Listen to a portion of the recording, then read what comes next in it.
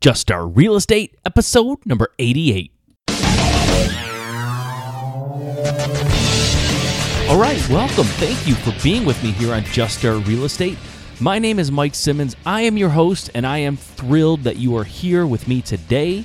There's other things we all could be doing. I appreciate that you're choosing to spend some time here at Just Start Real Estate. I think that's very cool, and I'm glad to have you.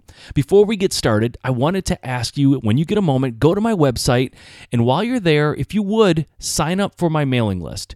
Because when you do that, I am going to send you the top 5 real estate resources that I think every investor should be aware of. These are resources that I use in my business, resources that other very successful real estate investors use in their business as well. And I know that they're going to help you be successful too. One of the ways that I plan on being a lot more successful this year is I am going to really crank up my buy and hold portfolio. In other words, I'm going to have more rentals this year than I have in the past. Now, in the past, I really haven't done a great job with rentals. I actually only have one, to be perfectly honest, and I've made every mistake in the book. I mean, I just royally screwed it up. And I'll tell you what, the biggest mistake I made was not screening my tenants or my potential tenants properly. And it was a huge mistake, and it's cost me a lot of money, and I'm in the middle of an eviction right now just because, for that very reason, I didn't screen my tenants properly. Now, a company that I am turning to help me solve this problem is called RentPrep. RentPrep is a fantastic company. They screen your tenants for you so that you don't put bad tenants in your properties. Now, if you're not familiar with RentPrep, I suggest that you go back and listen to episode 62 of this podcast, where I interview Stephen Michael White, the founder and CEO of RentPrep. You need to know if your renters have been evicted in the past. That's really a big red flag, and a lot of evictions are misfiled and never make it to the eviction database. This means instant database reports will miss these records, and you could end up renting to someone who was evicted 3 times last year. But RentPrep screeners catch these records by using independent databases ran alongside of eviction searches, providing accuracy through real live intelligence to help keep your investments free from bad tenants. I know that I'm sick of it. I know that I've made mistakes. I didn't take screening seriously, and I've gotten burned. Do not get burned. To check them out, go to juststartrealestate.com/RentPrep and type in the promo code JUSTSTART to receive their landlord form bundle for free. You can also use that coupon code JUSTSTART whenever you're ordering their screening products, and you'll receive an additional 10% off your order. I suggest you go there now, check them out. If you're a landlord, you owe it to yourself and you owe it to your business to screen properly. All right, on to the show. All right, thank you for joining me on another Quick Point episode. I appreciate you being here. Today I'm going to talk about something that a lot of people overlook when they're getting started in real estate investing.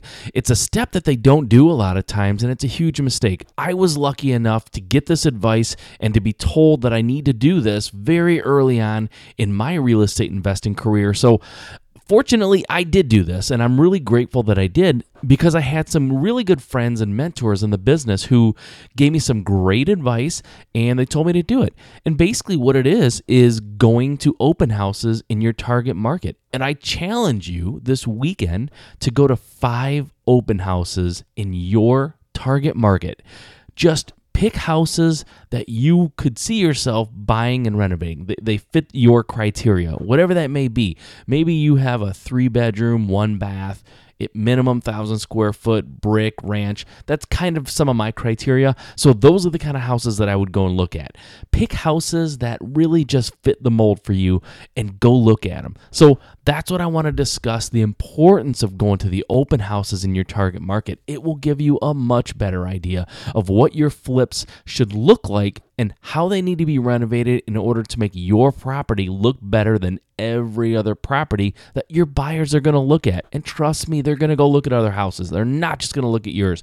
I don't care how great it is. They're always going to go look at other houses before they buy yours. So it's extremely important to know your competition. If you think about it, when you bought your first house, if you own a house, did you look at just one and then buy it? Or did you have a stack of MLS listings that you wanted to visit all of them?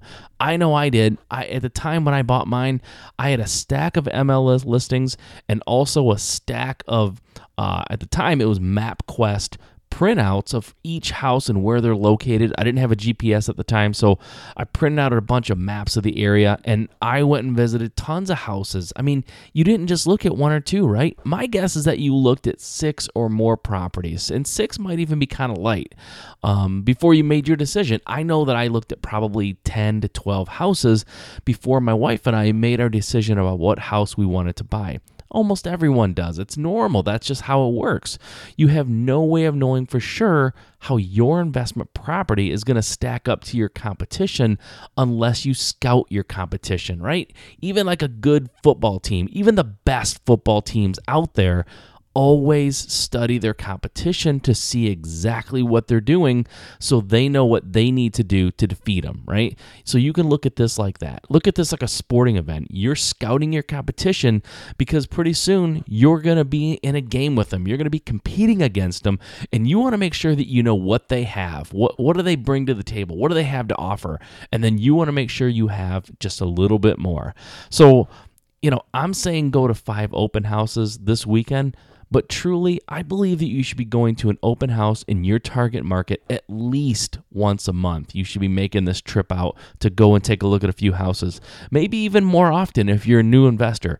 Once you've bought and sold and flipped, 6, 7, 8, 10 houses, you'll have a pretty good idea then of the kind of house and the kind of rehab that you need to do in your target market. So maybe you don't have to go so often, but you know what? It's a really good idea. I don't care how seasoned you are to go out there at least once every 3, 4, 5, maybe 6 months, a couple times a year at least. Get out there and just look at the competition. Things change, trends change, styles change, and you want to know what those styles and trends are so you can make sure that your house is keeping up with all the other houses that people are going to look at before they buy. And they're going to, like I said, they're definitely going to look at more than one house. So this is an often overlooked step by new investors. It just is. It just isn't in their arsenal. They know to start an LLC and, talk to a CPA and make a lot of offers and, all these things. But a lot of times they overlook just checking out the competition. And we don't check out the competition. What happens is you make one of the biggest mistakes that a lot of new investors make. They over rehab their houses, right? And I've talked about this before on the podcast. By over rehabbing, I mean they spend way too much money trying to make the house look like they would want it to look if they were going to live there. In other words, you buy a house for $50,000 and you know that you can sell it for $100,000, but you put a $35,000 or $40,000 gourmet kitchen in this house. Well, that's crazy, but you know what? You might like cooking. It might be the kitchen of your dreams. That doesn't mean that's what you should do in an investment property. Matter of fact, I can guarantee you in that scenario that putting in that kitchen you're not going to make money. You're going to lose money. So you need to know what the other houses look like and make sure that you're as good, or better yet, just be a little bit better than those houses. You got to remember, you're not going to live there, right? This is an investment property. Don't do any more or any less than you have to do to get top dollar for your property. And trust me, getting top dollar doesn't always mean putting the top materials in a house. It just doesn't. I know in my target market, there's a lot of houses that were built in the 50s and 60s.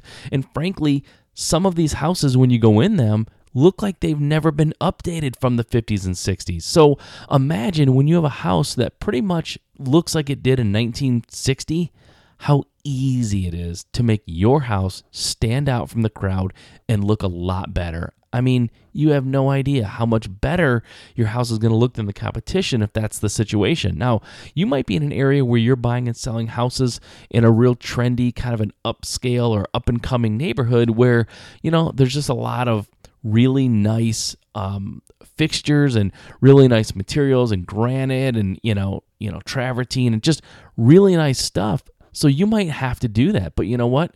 You need to know that, because if you don't know that, and you think you can just pull, Formica shelves off of Home Depot's shelves and, just get stock cabinets and, kind of go low end. And then you walk around and look at these open houses and everyone has granite and, really, really nice high end cabinets. Well, your house isn't going to sell. It's going to look really bad against its competition. So you need to know that. And frankly, if you're in an area where all the materials in the houses that you look at are super high end, and that, kind of puts your budget over the top where you can't make money, you need to find a new target market. Maybe that's just not a market where you're going to make money. So it's just something to think about, but you don't know unless you chop the competition. So get out there, take a look at your competition. Don't be caught with a house that just doesn't stack up. You don't want to sit on a house and not get it sold. That's just the death of a flipper. You end up having all of your profits eaten up in holding costs, and you just don't want to do that. So the idea is to get in, get out fast, do a nice job, be better than the competition, but don't waste money in the process. Okay, that's all I have for today. Before we go today, I wanted to remind you to go to our sponsor at juststartrealestate.com/rent prep. When you go there and enter the promo code JustStart, you will receive their landlord form bundle for free. Also, when you use the promo code JustStart, you will receive 10% off of all of their screening products. So go there today, check them out, and enter the promo code JustStart. Please also be sure to sign up for my mailing list, and I will send you the top 5 resources I think every real estate investor should know about. Okay, until next time, if investing in real estate is your dream, there's only one way you can make it a reality. Just start.